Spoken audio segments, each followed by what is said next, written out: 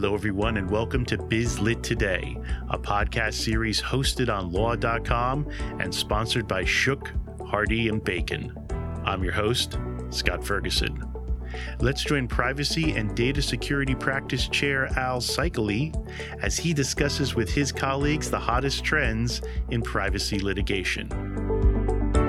Hi, everybody. I'm Al Seikaly, Chair of the Privacy and Cybersecurity Practice at Shook, Hardy, and Bacon. For the next few minutes, we're going to discuss some of the hottest privacy issues that business owners and in-house counsel really need to know about to help mitigate their exposure. Chief amongst those concerns is website privacy litigation and also pixel class action lawsuits.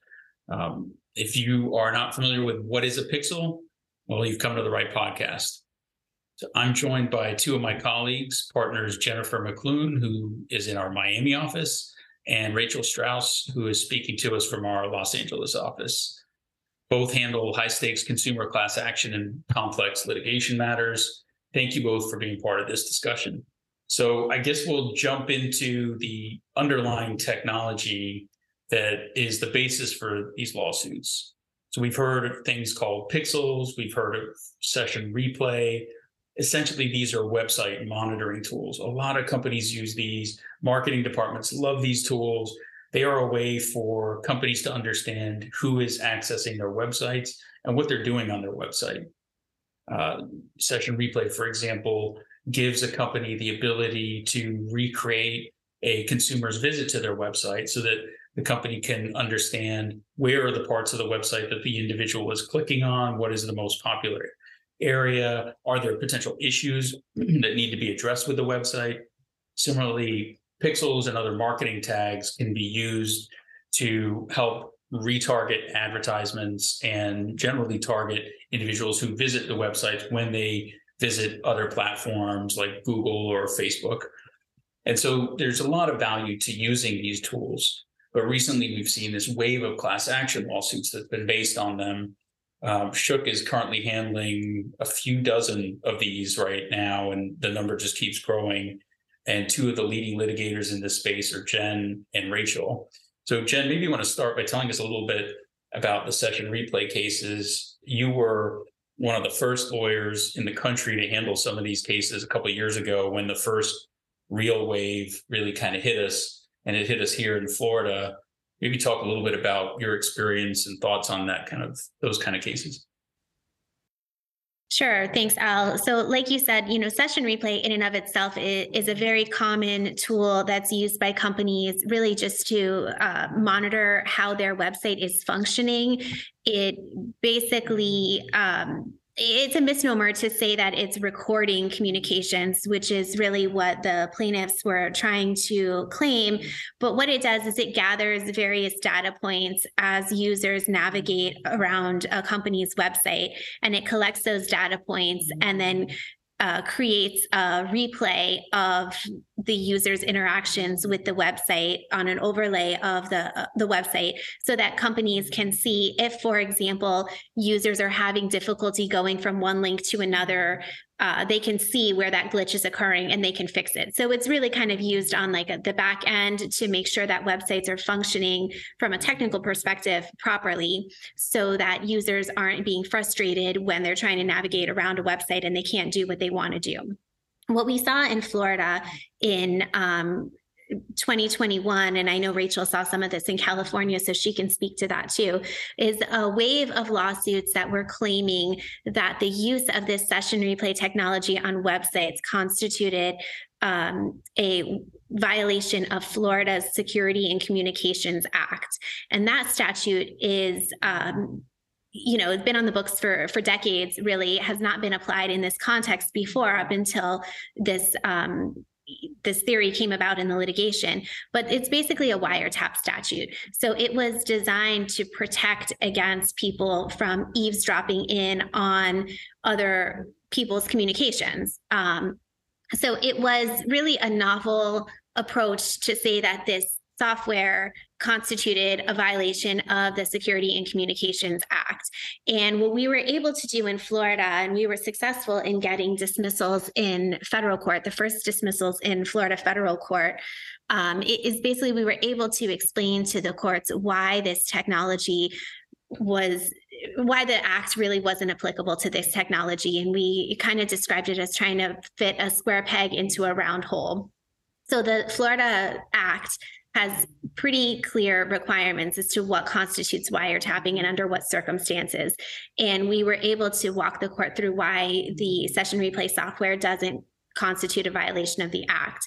Florida is one of the few states, I think there's maybe 9 or so total, that require two-party consent for recording of communications. And that was really the hook that the plaintiffs were trying to rely on in Florida. So in other states where it's a single party consent state, as long as one party to the communication consents to the recording or the interception of that communication, there can't be a violation of the Wiretap Act unless certain exceptions apply. Florida, you need both parties to consent.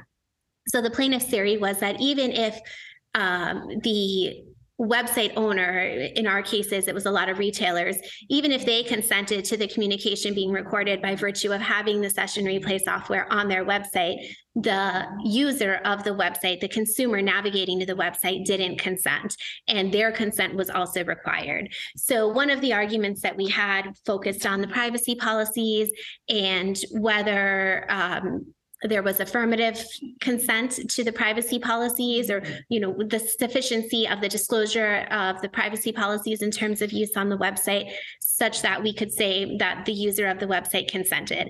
And then we had other arguments about whether what session replay was capturing truly fit the definition of the Florida Security and Communications Act. In other words, was it really capturing contents of a communication as opposed to just navigation around a website, which we analogized to basically the same thing as going to your local store, and the closed caption TV that's used for security purposes watches your movement up and down the aisles. That's not intercepting a communication. That's just a monitoring, a tracking feature. That's permissible under the Wiretap Act. So we had to kind of take this electronic world application and put it into, a real world analogies so that we could argue whether it fit or didn't fit within the parameters of the statute. So while we were doing that in Florida, I know Rachel was doing that in California, and some of the courts in Florida, like I said, were receptive to the dismissal arguments, and it kind of ended the litigation in Florida. Other courts have allowed these cases to go beyond the motion to dismiss phase, gone on to litigation, discovery. And so we're seeing the session replay cases take off in other jurisdictions now, where the courts have been a little bit more favorable to plaintiffs in terms of allowing the cases to proceed. Right. There have been a couple of decisions, I guess, from the Ninth Circuit and the Third Circuit that seem to have emboldened plaintiffs in those areas. And I guess, would you say, Jen, or what's been one of the impetus for all these new filings? Yeah, I'll let Rachel speak on the Ninth Circuit because she has been handling that from the get-go. But certainly the Third Circuit decision in coming out of the Pennsylvania District Court allowed session replay case to survive a motion to dismiss. Summary judgment went up on appeal, and the Third Circuit found that there were questions of fact as to the consent question and other questions of fact as to basically how the technology works and where certain things occur in terms of where is the interception, at what point within the transmission of the communication is there an interception, so summary judgment was inappropriate there, and those cases have been proceeding. So we've seen a wave of filings in Pennsylvania. We've seen some in Massachusetts and Maryland, which are also both two-party consent states. And then we're even seeing plaintiffs now trying to file cases in one-party consent states and trying to invoke certain exceptions to the Wiretap Acts there that they think will allow them to survive beyond the limitation of the one-party consent. So I guess we've been talking a little bit about what's been going on throughout the country, and one of the most, if not the most active state for some of these wiretap class action lawsuits and generally these website monitoring lawsuits is California. Rachel, talk to us a little bit about some of the cases that you're handling, or the trends that you're seeing out there anyway, and what's going on with these cases there. Yeah, I mean, the biggest thing we're seeing in California is a lot of very creative lawyering. And plaintiffs are trying to use the California Invasion of Privacy Act, which is California's wiretapping statute, among other things, to pursue these website monitoring claims. It started off with session replay cases like Jen was talking about earlier. There was a certain law firm that filed a whole bunch of session replay cases under the California Invasion of Privacy Act. And all the defense counsel thought those cases were going to quickly go away. They eventually, one of them went up to the Ninth Circuit, and in a case called Javier versus Assurance IQ, the Ninth Circuit said that the California Invasion of Privacy Act actually applied to websites. That was one of the primary questions. It was in dicta, but it was enough to get plaintiffs off to the races on these cases. And since the Ninth Circuit decided Assurance IQ, plaintiffs' counsel have filed hundreds of these similar cases under the California Invasion of Privacy Act claims in California, alleging various portions of the website, various tools violate the California Invasion of Privacy Act. The first theory I said was session replay. After those cases were filed, the plaintiffs started bringing cases related to the chat feature on websites. And they're alleging that the chats are being transcribed without consent. And this is a wiretapping and a violation of the California Invasion of Privacy Act. These chat box cases were filed mostly by one firm, but they filed hundreds of these cases. And initially, the court seemed somewhat receptive, but in the last, I would say, couple months, the courts have been pushing back on this theory. And it seems like these are kind of going away. We're not seeing so many new filings based on this chat box function. The biggest thing that we're seeing now is related to Facebook pixels. Al talked a little bit about what that was before, but plaintiffs are alleging that having Facebook pixels on a website is a violation of the California Invasion of Privacy Act, that it's wiretapping because the information is being sent back to Facebook. And Facebook is able to match up that information with the user based on a Facebook ID. We're seeing these several iterations of these cases. We're seeing individual arbitrations by single claimants against various companies. There's been, as far as I know, hundreds of these arbitrations filed alleging a violation of the California Invasion of Privacy Act based on this Facebook pixel idea. And we're also seeing a number of class actions. The other place that we're really seeing this, both in California and throughout the country, is in these Facebook pixel cases related to healthcare. Hospitals, usually smaller hospitals, and other healthcare organizations, because plaintiffs are alleging that when they go on and these companies are having the information tracked about what they're looking for, the information that they're looking for is related to their medical records and their health records. So that's kind of what we're seeing around the country, and those are cases that are really exploding both in California and around the country. That's a great overview. So up next, we're going to talk about ways in which companies can mitigate some of these risks and really what could be some of the next big things to watch in privacy litigation. Shook, Hardy & Bacon is a premier trial firm serving clients in the health, science, and technology sectors. We help companies resolve claims using creative solutions to complex commercial litigation matters. Shook attorneys build on decades of experience and are positioned to provide end-to-end litigation support. All right, so we are back talking with Shook partners Jen McClune and Rachel Strauss. I'm Al Cycli, chair of the privacy and cybersecurity practice here at Shook. We've been discussing website privacy litigation and pixel class action lawsuits. Let's move now to talk a little bit about some of the ways in which companies can try to mitigate these risks, maybe more proactively. Rachel, what are your thoughts on that front? What have you been advising clients? Yeah, I mean, I think the two big things right now. Unfortunately, almost every company that has a website is vulnerable right now. If they have a public facing website, they're vulnerable to either having a demand sent to them or having a litigation filed. And so the first thing is to figure out what tools are you using, what website monitoring tools are you using on your website, and make sure that you're actually using these tools. I mean, is the Facebook pixel turned on? Yes. If it is, are you actually using the information? Does the company need it? It's, obviously it's fine if it is. It's just make sure you understand what's on your website, because plaintiffs are looking right now. They've hired experts to go on and look at all of these websites and see what tools are running. And it's very easy to check and to see what tools are running and make sure that you actually need it. The second thing is, if you are using any of these tools, is to disclose it and be very careful about these disclosures and make sure that you're very particular about what you're disclosing. We always like to say that it's not a violation to use these tools or do any of these tracking, but according to plaintiffs, it's a violation not to disclose that you're doing that. So you have to make sure that there's a disclosure on there. And the disclosure can be in multiple places and should be in multiple places.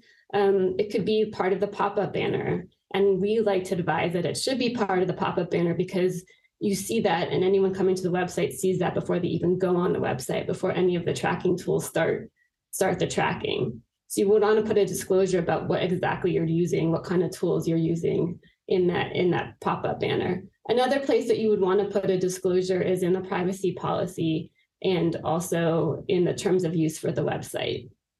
So, it's just working on that language, knowing what's already there in that language and revising it, and to try to keep ahead of these things. So you want to try to keep your company out of the crosshairs. And the best way to do that is a disclosure. The one other thing I would say, in addition to looking at the disclosures, you may also want to take another look at the arbitration provision, just to make sure that it's robust enough, because again, we are seeing hundreds of arbitration demands sent out related to Facebook pixel cases. So you just want to take a look and see if there's anything that you can do to mitigate risk that way too. Yeah, I mean, that's so true. When you think about with some of the clients that we've advised, number one, I'd say is understanding what this technology does. I think for some clients, it's a little bit, honestly, surprising, but maybe that there are some features that they could turn on to maximize privacy controls. That certainly seems one way to kind of go about it. I think also for companies or entities that are considered covered entities under HIPAA, they should take a look at the OCR guidance from December of last year to determine whether they need to potentially have a business associate agreement in place, because at least according to the OCR, they believe that if there's going to be sharing of PHI with a third party as a result of using some of these monitoring tools, and one could argue whether the information being shared with a third party is in fact PHI. But regardless, if you were to take the position that it is, then you may need to have a business associate agreement in place. And depending on whether you were using any of these marketing tags in the portal versus on the standard, regular web page, there may even potentially be notification obligations, depending again on what information is being shared with third parties. Engaging third party consulting firms to come in and help you understand what was being done.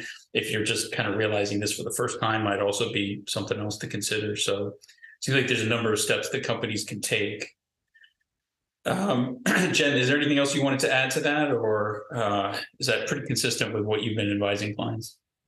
I think that's right. I mean, I think the biggest thing is just for companies to be aware of the potential risks, and not just the legal department, but making sure that that information is sort of cascaded out to the individuals who are actually using these tools or employing these tools, so that when there are updates made to them, or when there are updates to the privacy policy or the pop-up language, that legal is being included in that. So, basically everybody's on the same page with what's happening. I think that's really important for the companies to be able to mitigate any risks. So, we talked a little bit about these lawsuits and what's happening now and how these lawsuits came about. Let's focus now on what we can expect to see moving forward, and if there are any emerging trends that you all are seeing that should be something that listeners should look out for. I guess, Jen, I'll start with you. What are your thoughts on that front? Well, I think the mitigation sort of angle that we were just talking about is helpful with regard to the Wiretap Act claims, right? Having the privacy pop up and having, consent to the terms of use on the website and making users of the websites aware of the fact that these tools may be used can mitigate the risk there in terms of that liability. But what we're seeing, and maybe this is the next pivot in the litigation, is that as these companies are putting these disclosures up on the website, plaintiffs' lawyers are focusing on other statutes as well that have confidentiality provisions built into them that are outside of the wiretap framework. So, for example, there may be statutes in various states that prohibit the exchange of certain information about purchasers of certain types of products. And we're now defending a client who's being accused of violating one such statute with regard to their use of pixel technology on the website. So not saying that it constitutes just a violation of the Wiretap Act, but also that the use of the pixel technology constitutes a violation of this other statute that prohibits the disclosure of identities of individuals who purchase a certain type of product. So there, the consent and the disclosure of the pop-up wouldn't necessarily provide a defense. So I think we have to look beyond just the typical wiretap acts and see where else the liability may lie in other state statutes. So this definitely seems to be, like, if we kind of take a step back from this conversation, it definitely seems to be the case where that the plaintiff's bar is taking old laws that have been on the books for a long time and applying it to the new technology, right? And seeing what sticks and throwing it against every wall throughout the country, right? Hit as many states as you can, as many jurisdictions. Hopefully there'll be judges somewhere that are like, this gets past a motion to dismiss, right? And gives them enough to either seek leverage for settlement or otherwise try to push that elsewhere, as precedent. Rachel, what do you think about that? Yeah, I mean, that seems to be the MO of the plaintiffs. It's just, let's throw as many of these ideas and theories out there as possible and see what sticks. And I'm not sure that any of them have thought much about what happens past the pleading stage. I think there's a lot of problems when it comes to class certification. Ascertainability, who's in the class, how are we going to figure that out?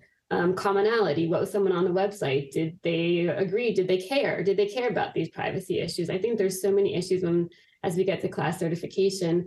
Unfortunately, in my conversation with plaintiffs' counsel about what they're doing, where they're going with this, they said that they don't necessarily care what the district courts decide, because they think it's not going to ultimately be decided until the circuit court in Ninth Circuit or whatever circuit it is actually rules on these decisions. So they're going to keep pushing it as far as they could go. And they're okay getting bad decisions because they're also getting some, I wouldn't say good decisions, but they're getting decisions that get them past the pleading stage in some jurisdictions.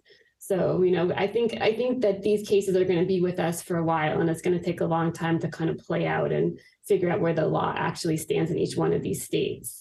Right. And you make a great point, which is arguably one of the defendant's best arguments that they could make in these cases is a challenge to class cert, right? There's just too many differences between the different putative plaintiffs, and it's just not appropriate for class cert. And in fact, there actually has been a decision, I think, out of Maryland. There was a state court decision, I think, that basically held that very thing, that certification, class cert, was not appropriate in these kinds of cases for those reasons. The problem is you often can't raise that until well into the litigation. So again, plaintiffs kind of take the position of, sure, we can go that far, but then it's going to be costly and there's no guarantee you're going to win. Maybe you want to settle early. And the settlements so far have not looked good, right? I mean, if you just take the Pixel settlements, for example, some of those are in, I think, like, what was it, $18 million up in Massachusetts. And I don't think that's all of them, but, I think there'll be some, I think the appetite for settlement is not great on the defense side right now either. So, right. Yeah. I mean, it's hard right now because everything is so up in the air. I mean, you really don't know which way these are going. And we've been advising a lot of our clients who have active litigation to kind of slow things down, to let the law develop, and it's because it's developing all over the country. So, and we do believe that the courts are going to come down on the right side of these cases and that we will get some good case law soon, but it's taking a while. And I think that we all have to be patient and see where it goes. right? Like sometimes you wonder if all of these lawsuits getting filed is just going to backfire on the plaintiff's bar, and the judges see this potential flood of cases coming towards their docket and try to cut it off with some of the decisions like the one we saw out of the Northern District of Illinois recently, and just elsewhere. Just and maybe it could backfire. Yeah, there was a scathing decision that came out of Central District of California because one plaintiff's firm had filed hundreds of copycat cases, and the judge was basically like, you need to do more than cut and paste and send me a new complaint, basically get out of my courthouse. And we were actually surprised because we did not think that judge was going to come down on the defense side on that litigation. So we were happy to see that. It hasn't really done much to slow down that plaintiff's counsel or any others, but it was nice to see. At least somewhat helpful at the pleading stage is when there's not a lot of specificity in the complaint in terms of really what were the interactions and what was really being, quote unquote, intercepted in violation of a wiretap statute. That's a better case for a court, especially in federal court, to want to dismiss the complaint, just for a failure to plead with specificity, in addition to maybe being doubtful of, the ultimate viability of these claims. Like you said, taking, old laws that have been on the books, this new technology, but our position is essentially harmless technology, and trying to merge them together to create this new wave of litigation. When we talk about old laws and applying them in new ways, one of the other areas that we haven't mentioned is the Video Privacy Protection Act. And I think you know the background a little bit better than I do, but it was a Congress. What's the story with that one? It was Judge Bork when he was up for a Supreme Court nomination, and they got all into his video rental habits, and Congress was like, no, we got to pass a law that prevents us from doing this. So yeah, that's right. It's the VPPA, Video Privacy Protection Act, and it creates a private right of action with statutory damages potentially. And go ahead, Rachel. I didn't mean to kind of. Yeah, no. I always think that background is interesting because it's, it seems to have nothing to do with the websites, but plaintiffs are now using it and they're filing actually cases all over the country alleging violations of the Video Privacy Protection Act, saying that the Facebook pixels on websites are sending information about what videos were being watched on those websites. So if a company has a how-to video or something like that on their website, this information is being sent to Facebook. And this is a violation of the Video Privacy Protection Act because the VPPA does have strict requirements in terms of disclosures that are usually not on websites because no one thinks they needed to be until plaintiffs started raising it. So that's another area that we're really seeing exploding as well. Right. And again, to your point earlier, we've seen sort of this mix of decisions where some courts have allowed those cases to get past the motion to dismiss. But then most recently, we had the Southern District of New York in, I think it was the Meredith case, dismissed the, I think all, if not all, most of a lawsuit that was filed there on the ground that, look, what the information that's being shared here doesn't show whether the individual actually viewed a video, and that kind of goes to video watching habits. So it'll definitely be interesting to see how these things shake up. But look, I mean, the recipe for just leading the plaintiff's bar straight to the trough is, number one, create a private right of action, and number two, with some sort of statutory fees, right? You put those two things together, and you're going to find lawsuits getting filed, which then, when I start thinking about what's the next waves, there are two things I've been thinking about. Number one, you're seeing more of these statutory claims. And Washington, for example, the state of Washington is considering a new privacy law that has a private right of action with statutory damages that could potentially be come about fairly soon. And we're seeing other laws in other states being used in similar ways. But the thing that I've been hearing about from my friends in the plaintiff's bar is whether companies are complying with what they say they're doing with respect to cookies, right? So when Al goes to a certain website, there's that pop-up that says, what kind of cookies will you allow us to install in your browser? And you can make certain choices. You can turn them all off. You could allow them all. But if I were to turn them all off, it seems like there are a significant number of companies that, despite me turning off all the cookies, they still get installed in my browser. And a lot of plaintiffs are talking, or the plaintiffs' lawyers are talking about, are there potential consumer protection law violations there? unfair deceptive trade practice type acts where, the website is telling you that you have control, but in fact you don't, whether it's intentional or not, and it's likely not. It's a case of the underlying technology working incorrectly. But what's the practical takeaway from that, which is that our clients need to be thinking about, do I have something like this on my website? And if so, has anyone tested to make sure that it is working the way that it's supposed to be working? So that to me seems like another area to watch, I think, moving forward. Well, I mean, this has been a fantastic discussion, and I think people should learn a little bit more about both of you personally, and would love to hear what sort of TV shows, or what's your favorite TV show? What's the favorite book or podcast that you're listening to? Tell us a little bit of something about that. Jen, you want to go first? I was going to let Rachel go first. All right, Rachel, you go first. I'll jump in. I have two. I've been really interested in a podcast called This Is Actually Happening.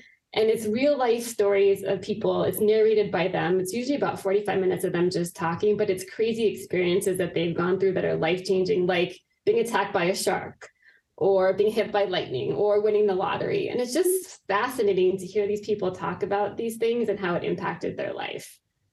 That's a podcast. In terms of favorite movies right now, it's whatever my 6-year-old wants to watch because she lets me cuddle on the couch with her. So, we're usually into Disney stuff, but there's lots of 6-year-old movies that I've been watching. I'm very happy to do it when I have time to do it with her. Nice. Jen? I don't really have a podcast or a book. I mean, similar to Rachel, it's sort of like whatever my kids need to read at bedtime is what I'm reading with them to make sure it gets done, or what we're watching on TV. But I have sort of, my family has like this little thing where we all do Wordle. And if we do like really well on that day, we kind of like share it with each other. So that's been like my wind down routine now, is like, I've got to do my daily Wordle, and then through the New York Times. And then actually Merriam-Webster has a similar type game you can play. So I have like my little series of games, depending on how long I can stay awake for each night, that I kind of run through as my like turn my brain off and relax routine. Do you compete? Do you see like who can guess the word in the fewest attempts? You have a family competition on that or no? Yeah, I mean, kind of. And like, there'll be a random like family text, like I got Wordle in 2 today, and then it'll be like, well, don't tell me because I haven't done it yet. But what's funny is, my parents are retired, so they'll both do it basically like sitting across from each other, but they can't say anything out loud because they don't want to give it away. So yeah, there's a little bit of bragging when you do really well. I've watched my dad do it. I think he just sort of guesses letters. And I'm like, you didn't know that word. You just like ran through all the letters you had available until you made a word. But we have a little like friendly competition about it. Nice. Well, I just finished a book. I'm very proud of myself because I don't usually read too much for fun. And I just finished it. Look, I'm holding it up to the video. Like people can see, this is an audio thing, so no one can see this, but this is a book called Trust. And it's by a guy named Hernan Diaz.